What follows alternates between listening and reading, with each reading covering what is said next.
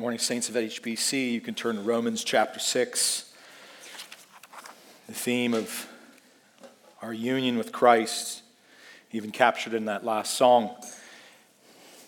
That all of our hope, for all of our needs, He is. And you sing that, and it's personal when you know Him personally. Because it's not just that you say that about a God who is far off and distant. He is the Son of God who came to earth, Emmanuel, God with us, who when He had to reveal Himself and who He is, it really is the response of heaven to that song. We say He is, and He says, I am. And that's our hope, that in every way we look to Him. And we may say, actually, is He? Is He hope? Is He help when I'm hurting, when I'm weary, and He is. And He tells us from His word, I am. And for the believer, He goes even a step further. He then turns to us and says, you are. And those are the greatest words we can hear. He is, and He tells us, I am, and then He says, and you are my co-heir with Christ. You are a son and a daughter of God. All of that built on the precious truth in Romans 6 of our union with Christ. That when we sing, He is, He's not distant. In Christ, I am in Him, and His Spirit is in me. And we are united in an unbreakable bond that was forged at the cross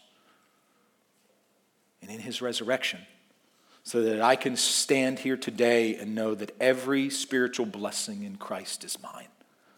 Everything I need, which is different than saying Christ gives us everything we want. Because there's many things we want that He will not give. And our growth in following Him and understanding Him is us realizing those wants weren't His wants. But what we needed, He had.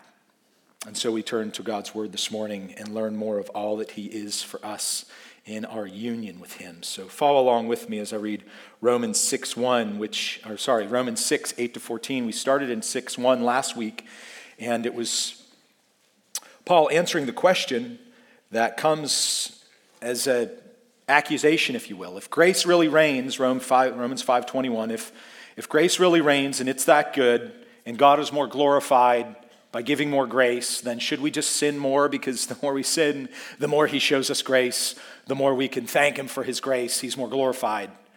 And we saw that Paul shuts that down. He says, not a chance. Because you are united to Christ. And Christ is not united to sin. He has put sin to death once and for all. And we'll see that revisited again. So if in reading today in 8 to 14, you think, Adam, it sounds like you're repeating yourself, Paul's repeating himself. Well, that is part of learning, is the repetition behind it and it really drilling in. And what really Paul did last week is he gave us a first pass over this idea that we are united to Christ. And so what is His is ours in 1 to 7, and now in 8 to 14. He kind of takes a second run at it, but adds a layer to it by way of now there are some commands for us to follow. Whereas last week, these were all just truths for us to rejoice in. He can now pivot and say, in light of all these truths, here's how you grow. Based on what you know, believer, here is how you can grow. So follow with me, reading Romans 6, verses 8 through 14. Paul writes, now if we have died with Christ, we believe that we shall also live with Him. Knowing that Christ, having been raised from the dead, is never to die again, death no longer is master over Him. For the death that He died to sin once for all. But the life that He lives to God. Even so, consider yourselves to be dead to sin, but alive to God in Christ Jesus. Therefore, do not let sin reign in your mortal body so that you obey its lusts, and do not go on presenting the members of your body to sin as instruments of unrighteousness, but present yourselves to God as those alive from the dead, and your members as instruments of righteousness to God. For sin shall not be master over you, for you are not under law, but under grace. This is the living and active Word of God. May He use it this morning to pierce us to the innermost part. It was this time of year, mid to late August, 18 years ago, the beginning of a reformation began in my own spiritual journey.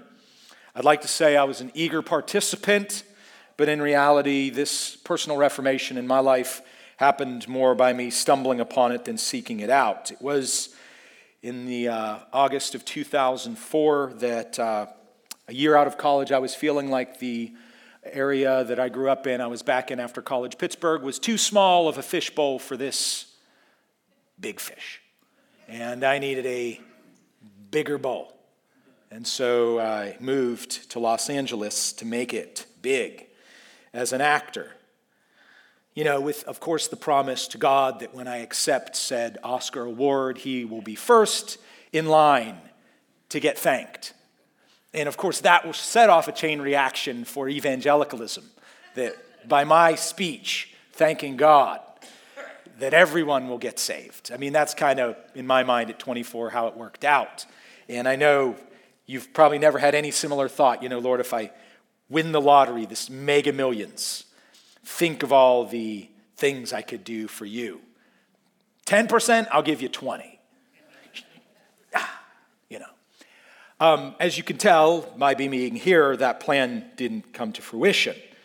But really what it was beyond that I didn't know at the time, was God's sovereign hand guiding me to Los Angeles to attend a church and sit under verse-by-verse teaching in the Word of God that really opened my eyes to who I was in Christ. It wasn't like I didn't know Christ or know the gospel. I was a Christian, but the riches, the fullness, Ephesians 1, of all that we are in Christ, I didn't know because I hadn't been taught.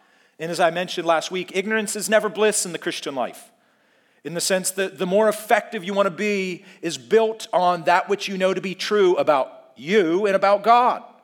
True wisdom, knowledge of God and knowledge of self. And to be ignorant of the promises you have, believer, is to be less effective than you could be.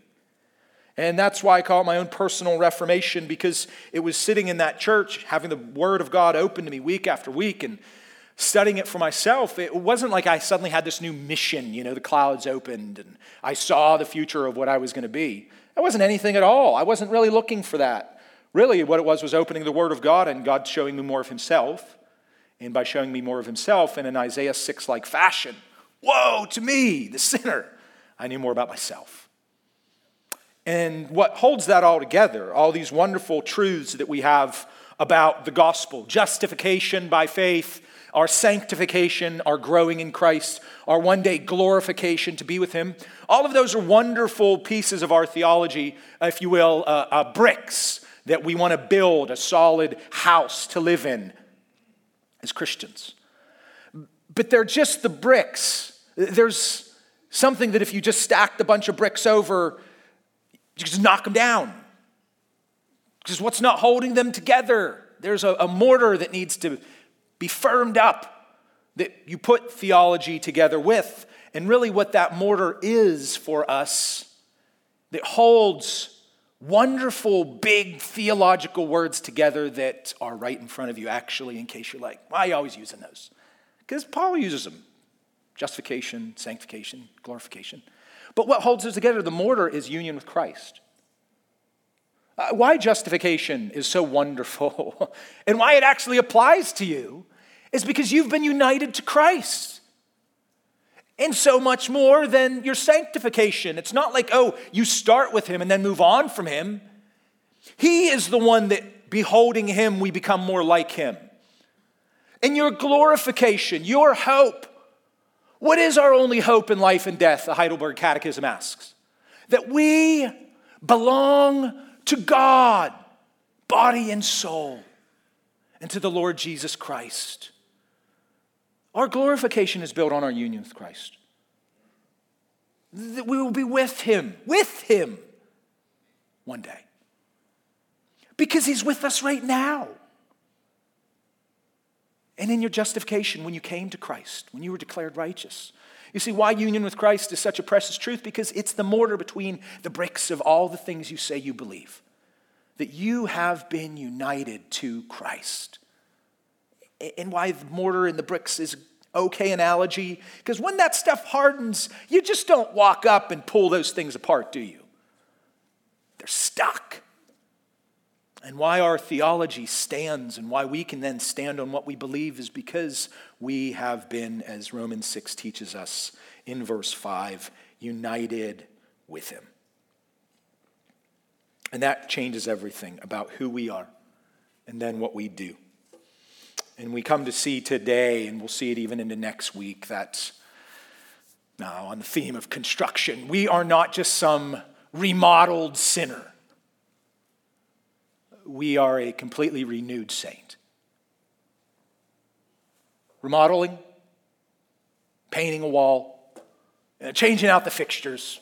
It's not what happened to you when you came to Christ. You were a totally new construction, a new creation, Curtis read today. New mind, new creature, new will, new heart. That's total reconstruction. That's not a simple remodeling job. I'm just going to flip this house, make some money off it. No, I got to tear it down to the studs, down to the foundation and see what's there. And that's this renewed person that we are in Christ. Colossians 3:10. Put on the new self who is being renewed to a true knowledge according to the image of the one who created him. That's why we come to the word and ask for God to renew our minds. Because it's in that renewed knowledge, that true knowledge according to his image, our creator, we put on the new self. And it goes in that order. So let's look to the text today and see, how do we become these Christians who have victory in Jesus? How can we not sin? Which is what we'll get to in 12 to 14. How can we truly become more like Christ? Well, we know it's because of our union with Christ, but what do we do? What does Paul prescribe for us? What are the steps, if you could say it that way? And I think he lays them out, though he's not blaring it on a microphone saying, here's the steps to victory in Jesus. He does lay them out in 3 simple phrases. First, knowing Christ, verses 8 to 10. There's the key in verse 9, knowing that Christ. He's telling you, believer, there's something you need to know. Before you know anything more about you, you need to know this about Christ. And this again, he's taking you back before he's taking you forward. He's repeating himself because he really wants to lay this foundation down again and again and again, like Jesus preaching in Matthew 7 in the Sermon on the Mount at the end. You've got to build your house on a solid rock. And I'm going to provide the footer and the foundation for it, and it's justification. It's what happened at the cross. It's God declaring you, the sinner, righteous, not because of your work, but because of the work of Christ on your behalf. All of it, the whole of it, the perfect life and his obedience, the substitutionary death, him in your place on the cross, and then him being raised for your justification, Romans 4:25. He's relaying that down in verse 9 saying, you've got to know this. Verse 8, he starts, now if we have died, he's already told us we have, so that's the repetition. We believe we'll live with him, and then he takes you back in verse 9 to his death. He wants to emphasize this. The penalty of sin has been removed from you, sinner. This is going to be the foundation for you to grow. Not to go back to your old ways. Not because you have some willpower in yourself to do it. It's because you look back to what Christ did for you. And then he maybe felt, Paul, that he didn't elaborate on just how ultimate Christ's demolition of sin was. That he completely decimated sin. And by decimating sin, removes the sting of death. 1 Corinthians 15:54. Death, where's your sting? Well, the sting's been removed when sin's been defeated. So verse 9, he wants to show you from every angle just how victorious was Christ over sin, which made him victorious over death.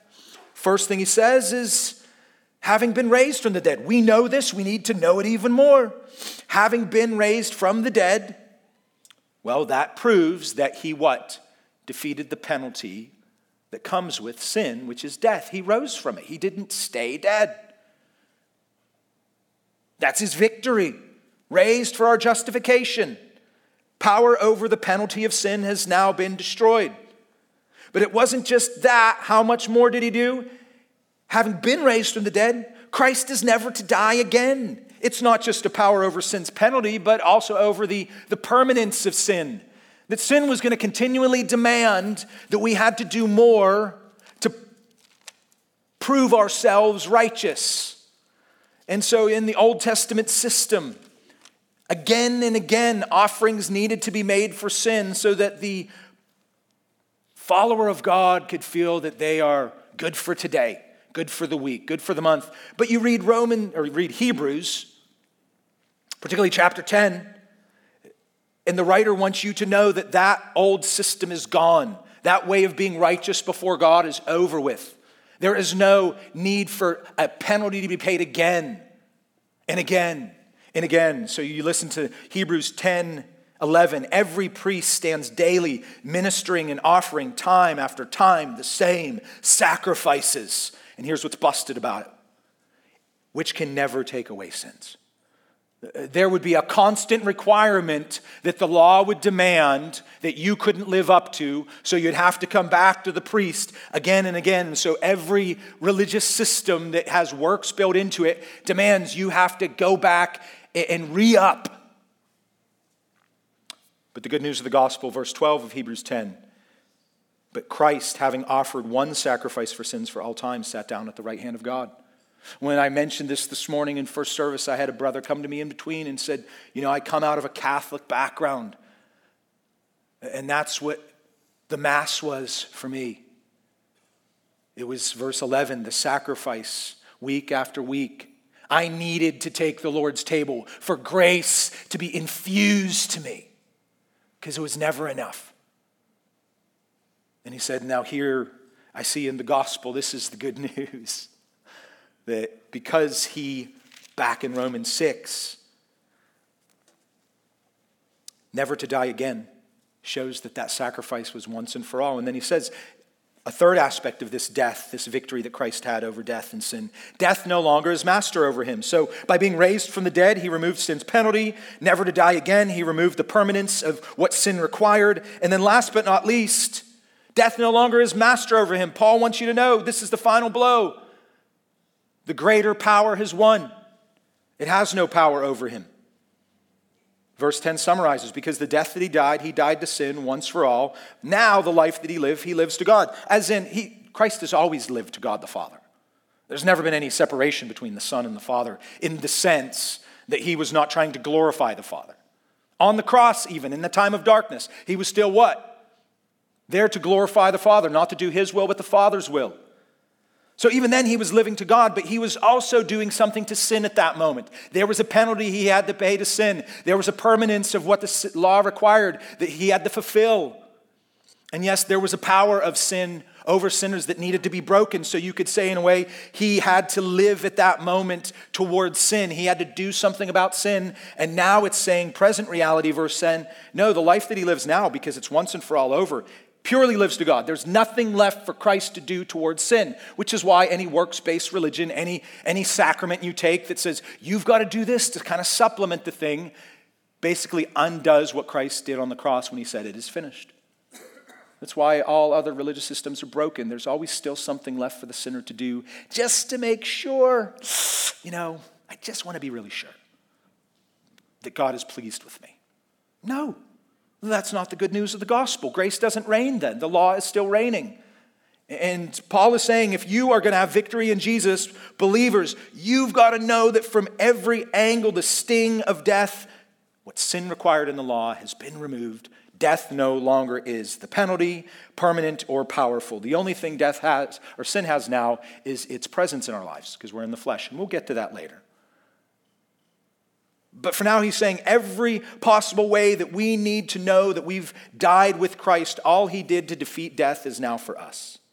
We have union with Christ. And so he is repeating what he already highlighted in verse 4 and verse 5, that all that's Christ is ours in our union with Christ. Why is Paul elaborating on this? Because before he's going to turn the corner in verse 11 to what he wants you to do, he has to make sure you know what has already been done for you. That's the power of Christian living. What has Jesus already done for me? that I'm connected to, I'm united to, that can never be separated. That's what he's drilling in verses 8 to 10. I need to know, verse 9, what Christ did. And so then the principle goes, the more you know, the more you can grow, that the fruits of your sanctification are inextricably linked to the roots of your justification. That's what abiding in Christ in John 15, the vine and the branches illustration that Jesus uses, is telling us. Apart from me, you can do nothing. You have no forgiveness of sin apart from me. You have no power to defeat sin apart from me. Just as a branch is dependent upon the main line of the tree, the vine, that goes down to the roots. And so the roots of our faith, Paul is digging deeper in 8 to 10 to tell you need to know Christ before he's going to start talking to you about what fruits you should look for. And so before we move to verse 11, the question you have to ask is, do I know him? Do I know what he did for sinners? Do I believe he did it for me? Because if you're not in Christ today, anything after verse 11 does not apply to you. And if I tried to make it apply to you, I would be encouraging your legalism. To not be in Christ and have all of his righteousness applied to you, but now I'm going to start telling you how you should be righteous like him. So if you're not in Christ this morning, and that's even different than me asking you, do you believe in Jesus? Some of you do, but you're not in Christ. Because you're convinced he really did live at some point in history, and he really was a good teacher. And maybe in some twist of fate, he got up, crossed up with the wrong religious people of his time, and he was even put to death. You can believe it because it's in history. But I'm asking you, do you believe that you are in Christ? That's what Paul would ask you. Are you in Christ today? And is his Spirit in you? And if you're not, you, as we just sang, see all that he offers you, all that he is, the Son of God who came to die for sinners in the sinner's place, rose again. He is. But is he your Lord and Savior? Have you trusted in him by faith? Have you, as I talked to one gentleman this morning who just openly admitted he's not in Christ. And he said to me, it's because I don't believe all the way. That's how he said it. With whatever he's been coming hearing, he says, I know the difference, and it's I haven't believed all the way. I said, that's an amazing thing for you to understand. Because you could go to a lot of churches that would be happy for you just going halfway. Like, just say this prayer with me right now. Just say it and you'll be in. Because if you confess with your mouth. He put up the own stop. And he knows he doesn't believe all the way into Christ and all that he has. And that's what you need today, is to believe all of it and everything, leaving no shred in your mind of your own righteousness that would make you pleasing to God. That's the good news of the gospel. It's believing all the way into Jesus. You don't need to know all those words I already used. You'll learn them in time. Maybe. But if you know that believing into Jesus means you are connected to him, united to him, and will be with him now and forever, will you trust in Christ today? He offers himself. He offered himself on the cross. He offers himself in his resurrection life. And he offers himself in his reigning life as master and Lord of all. What will you do with that? Do you believe into him and all he's done and all he is? And if you do, then Paul has advice for now. How do we live the victorious life in Jesus? Verse 11, we consider ourselves. It's like Paul's been on the chalkboard. Whiteboard, I guess, nowadays. Chalk's bad for our lungs or something. And he's been writing this great theology in Romans chapter 1, 2, 3, 4, 5, even into 6. And he's had his back turned to you because it's not been about you. And he's giving all these amazing truths about salvation. And then in verse 11, he says, even so. And he's got the marker pointing at you. Because what he means when he says even so is, this is for you now. And he's looking at you. And he says, consider yourselves. What am I supposed to consider? Well, what is he asking me to do here? Consider myself what? Dead to sin, but alive to God in Christ Jesus. That's actually the first command in this glorious epistle to the Romans. He wants you to reckon. That's what the word means. Consider yourselves. I reckon. What's it mean when you say I reckon? It's different than saying I imagine. It's a possibility. That's not a reckoning. It's an accounting term in Paul's time. It's sliding numbers and figures and amounts of money, and it's moving it, and it's looking at facts in front of you. It's taking all the information in. And then you have to decide, do I see what's in front of me? Because it's clear. You got to do that.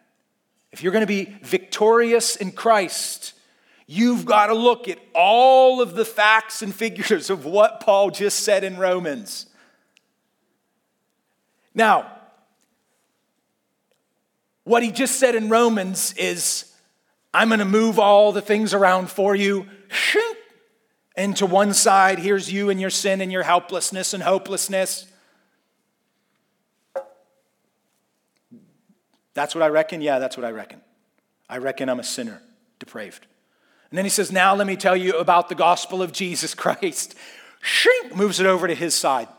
And he says, he pays it all.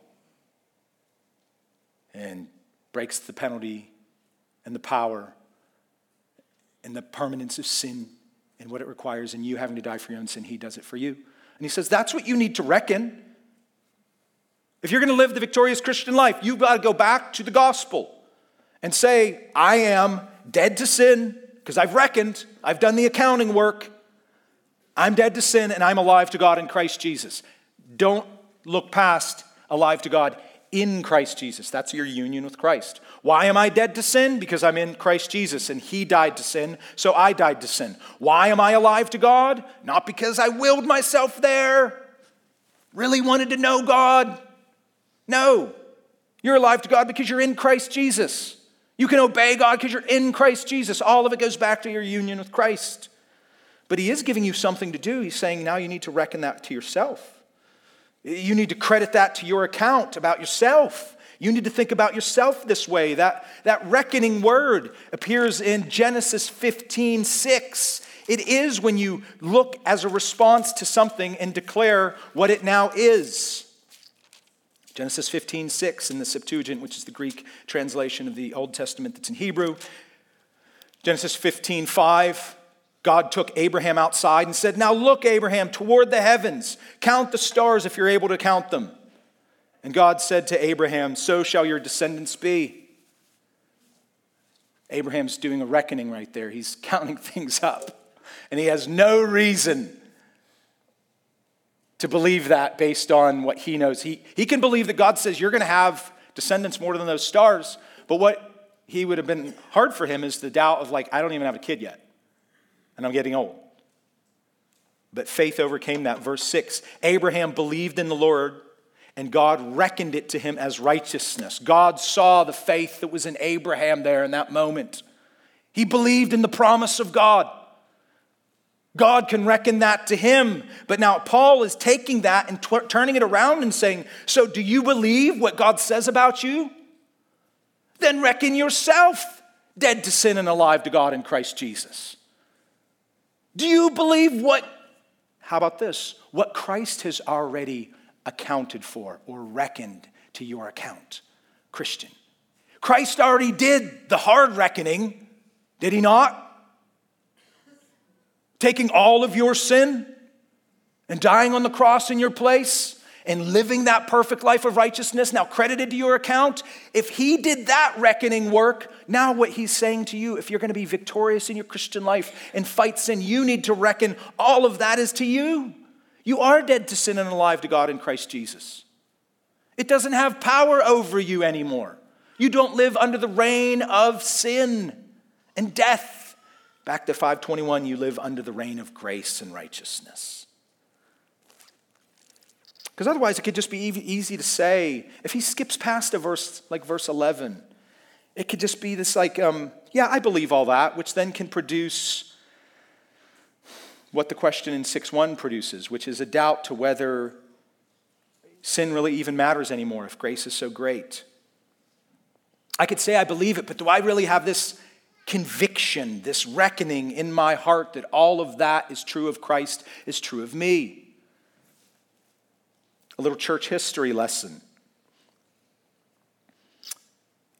In the time of the Protestant Reformation, there were those in the Roman Catholic Church that did think this grace was just scandalous. It just lets people off the hook. You just have a bunch of these reformers running around saying, it's by grace through faith in Christ, no more works. Now, that was bad for their business. That's a whole nother story. But come on, there's got to be some work involved. I've shared the gospel with my own Catholic relatives. And you know the differing point we have? It's not that I believe in Jesus and they don't believe in Jesus. I believe in the cross, they don't believe in the cross. I believe in the resurrection. No, we agree on all those points. They don't believe it's just by grace through faith. And they've told me that. Adam, you just could say you believe something. So as a response, the reformers tried to differentiate between a faith that's just based on what you say versus what you truly hold as a conviction, and then it turns into something you do. The content of your belief, the conviction of your belief, and the carrying out, and that was where they came up with those words, notitia, assensus, and fiducia. What is true faith comprised of? Notitia, the content of your faith, which is what Paul just described in verses 1 through 10. The content of it, the gospel. Yes, you have to believe in that. That's the content, notitia. Assensus, though, was this other part that says you personally have reckoned it to yourself. You have a conviction of that belief. And for the reformers, often it turned into that conviction led to their own death. That's how much they believed it. It wasn't just like James 2:17-20, faith without works is dead. And then the fiducia, it's visible, it's seen, it makes a difference in your life. That could have been an outline for today's message. Because really that's what Paul is moving through, from this content to the conviction, and then we'll get to 12-14, the carrying out of what you say you believe. But the emphasis of this one verse is, have you reckoned for yourself? Have you counted for yourself what Christ has done in defeating sin and now alive to God? Is that true of you as well? Have you reckoned with this truth? So it's maybe a practical way, because I know union with Christ. I've had this discussion with some friends already. Adam, is there any way to make union with Christ practical? What? How? You're talking about something out of this universe. There's nothing like it. Well, can you describe? Maybe it's like Velcro or what? You can't. There's a lot of things that can be made practical in the Christian life. Trying to understand how we fallen sinners through faith can be united to the Son of God now and forever. If you got any ideas on the practicality of that, let me know. But really the practical step is right in front of us in verse 11. Reckon it, consider it, think, not just think about it. Grow a conviction from it. So I wanted to try to make that practical. I was mowing my lawn yesterday, and that's a very practical thing. So I get practical thoughts mowing my lawn. So here's how I would encourage you today. If you are sincerely struggling with sin, wrestling with why don't I do what I want to do? Why do I have this battle within? What can I do to make union with Christ? Adam, I believe it, but I want to really get it. I want to consider myself dead to sin, alive to God. So here would be some steps I'd give you to take today. 1, today, memorize Romans 6:11. I mean, this truth isn't going to help you if you really don't know it in your bones. And it helps when you memorize it. And it's just one verse. Even so, fingers pointing at me, fingers pointing at you, from Paul, consider yourselves to be dead to sin and alive to God in Christ Jesus. Memorize that today. Commit it to memory sometime today, driving in the car, later on, around the table. Throw it out there and try to help each other build it and know it for life. Another thing you can do right now, reckon with this truth by writing it down. You know the sin in your life, I don't. But I want you to start a sentence with this. Because I am alive in God in Christ, I don't. And you fill the rest in. I don't have to what? What's your sin struggle? This is for the believer. Because I am alive in God, in Jesus Christ, I don't have to stay angry at that brother. Grow bitter to that sister. You know who it is. I don't need a glass of wine to relax tonight. I don't need a six-pack. I don't need to overeat to feel satisfied. When I feel guilty, I don't need to go and then make myself throw up. I don't have to watch that show. I don't have to go get my phone when everybody falls asleep. I don't have to. That's the practical nature of this truth. You don't have to. Do you believe that? Why else would Paul, inspired by the Spirit, write it? If we really can't stop sinning, as in continuing to live in it. This isn't some sin that you just did 10 seconds ago, probably. I'm saying the sin that you know is the hardest thing for you to fight. Reckoning yourselves dead to sin and alive to God in Christ is you being able to complete that sentence. And you got to just look at it and take it for what God says it is. Because he says it about you in Christ. And then help yourself tonight by praying that truth. Something simple from this verse. God, when Christ died, I died to sin. And I'm alive to obey you because he rose and reigns. I do believe it helped my unbelief. And he can.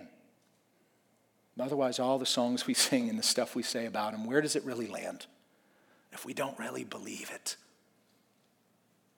And then one other practical step, find some songs that tell you that and sing them. They seal to our hearts through music. Why we're so particular about what we sing is because we want the music, we want the content of those songs to really come back to us when we need it. More than the melody, we want the truth of it to hit us.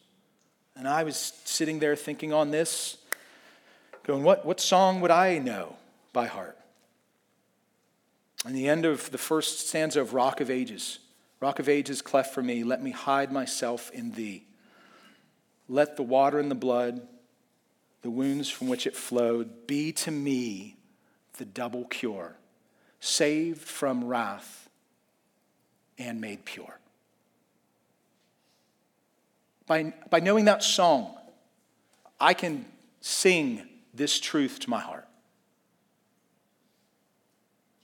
Be to me the double cure. He's talking about what? Saved from wrath, the penalty of sin. And make me pure, the power of sin to make me sin. And the rock of ages cleft for me that I hide myself in. There's my union with Christ. In a song. What's yours? It's going to help you know this truth and reckon it true to you. There's where union with Christ gets practical. And then, and only after all of that, verses 12 to 14, he zooms further in, not just reckoning these truths about our union with Christ to be ours personally. Now he says, let's get personal about the sin in your life, 12 to 14. Let me give you some instruction. The first instruction in verse 12 comes from a therefore, which says, in light of all that I just taught you, therefore, don't let sin reign in your mortal body so that you obey its lusts. Don't let sin reign. Well, if you're in Adam, if you're in sin, sin reigns.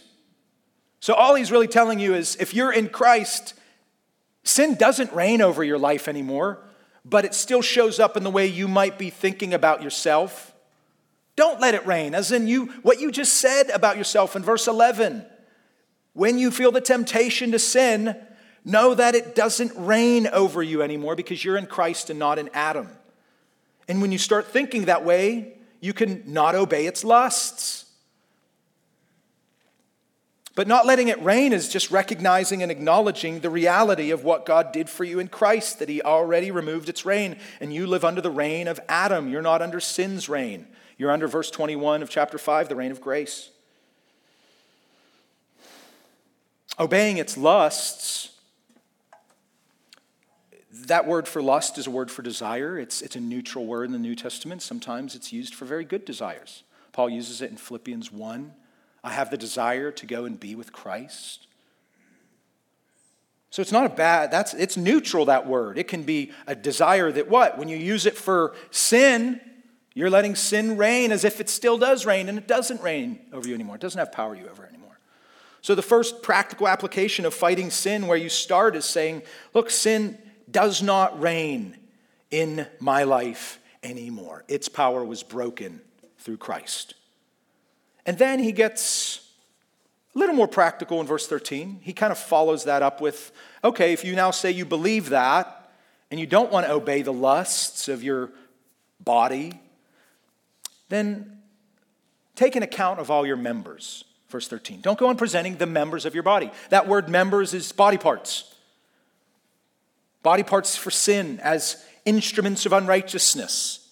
Instead of that, your life is to be lived, all of you. Every body part of yours is lived to God as alive from the dead. And your members, your body parts, as instruments of righteousness to God. There's the great divide of how we use our bodies, how we live and move and breathe and have our being. He says it right there in verse 13. There's a great divide. You're either going to use your body parts, eyes, ears, hands, feet, all of it. You're going to use it to sin or to God. So which is it? And if you're in Christ, you now have the ability to no longer use it for unrighteousness. A little note on this verse, that word instrument doesn't maybe do it for you because you're like, violin? Like what?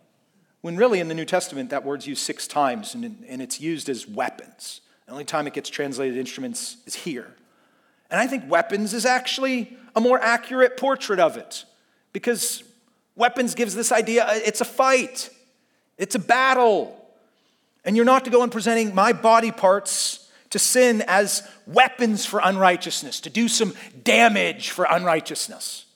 Because when we sin, we do damage. We damage ourselves. We damage others. And that's exactly what our enemy wants us to do.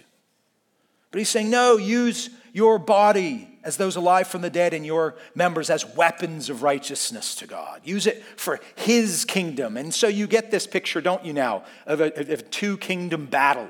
The kingdom of Adam and sin and the kingdom of Christ and righteousness. And there's a war.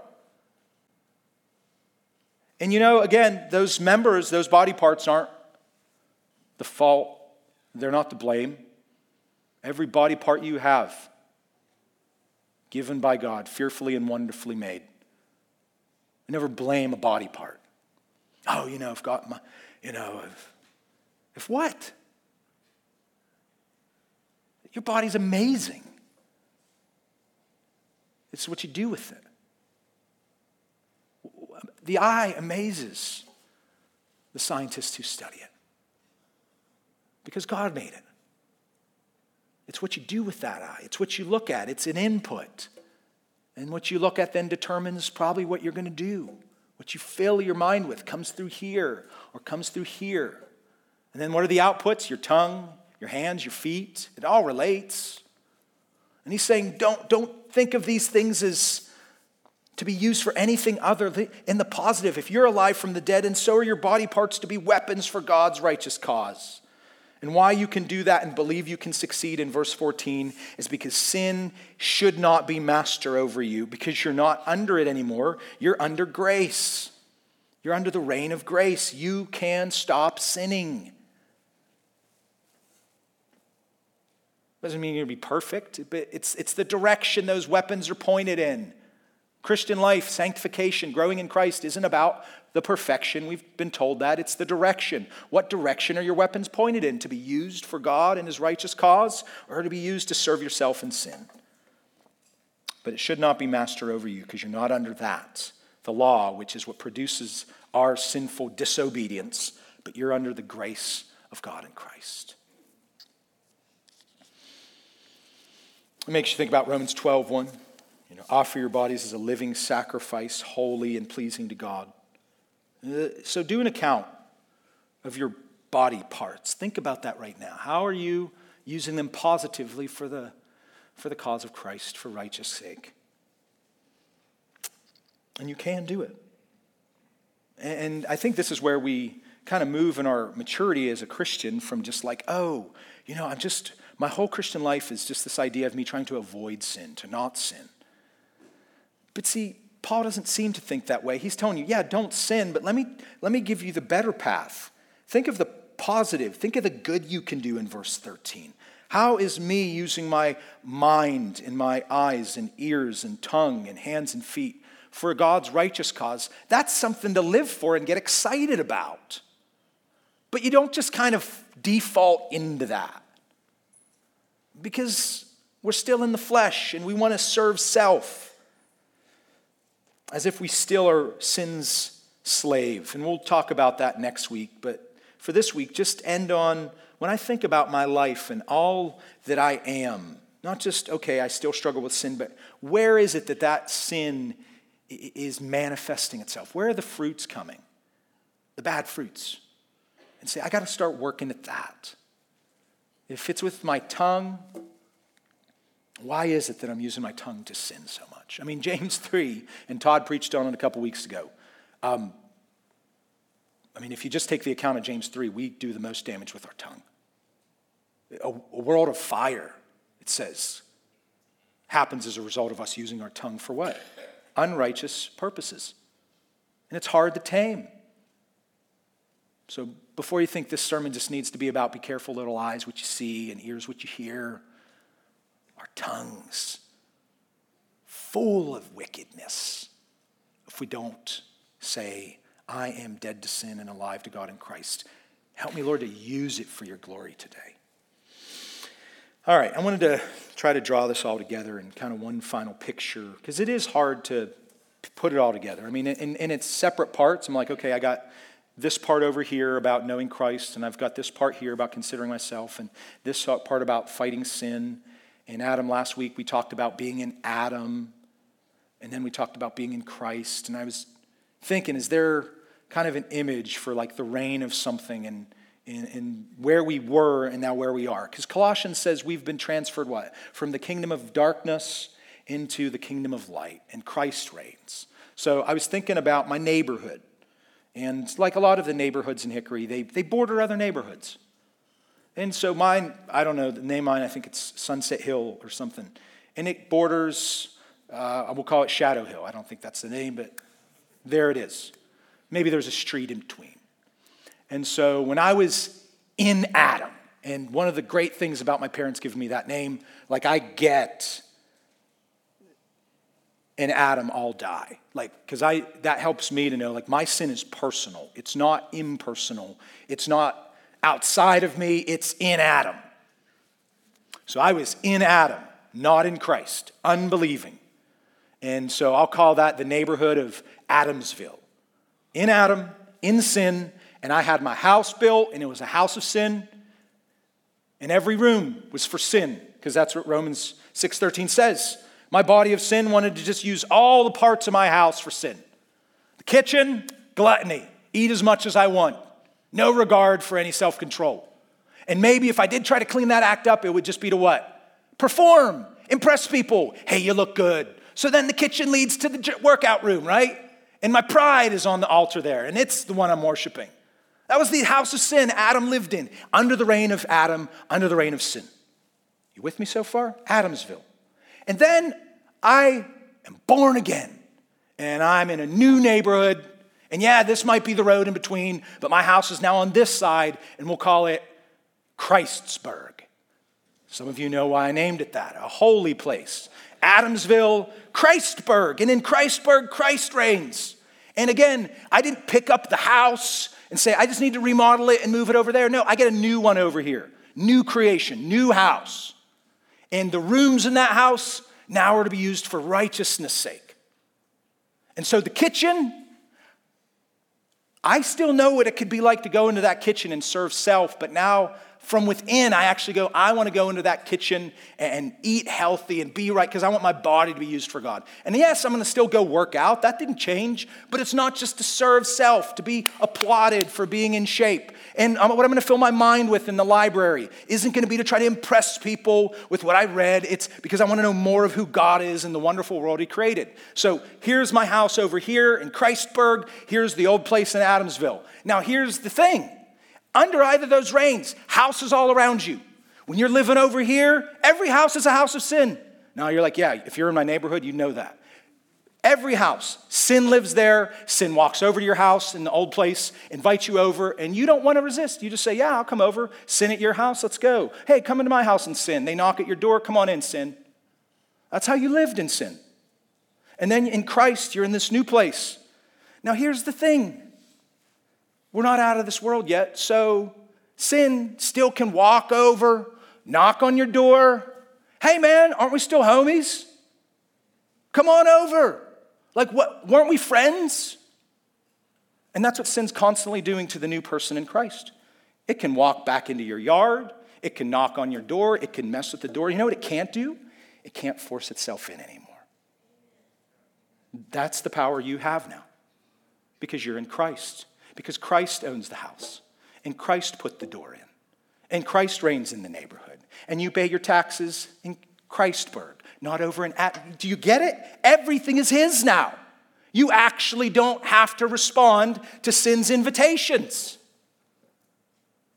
Whether by mail, or shouting across the lawns, or walking, you don't have to let it in. You actually can say no.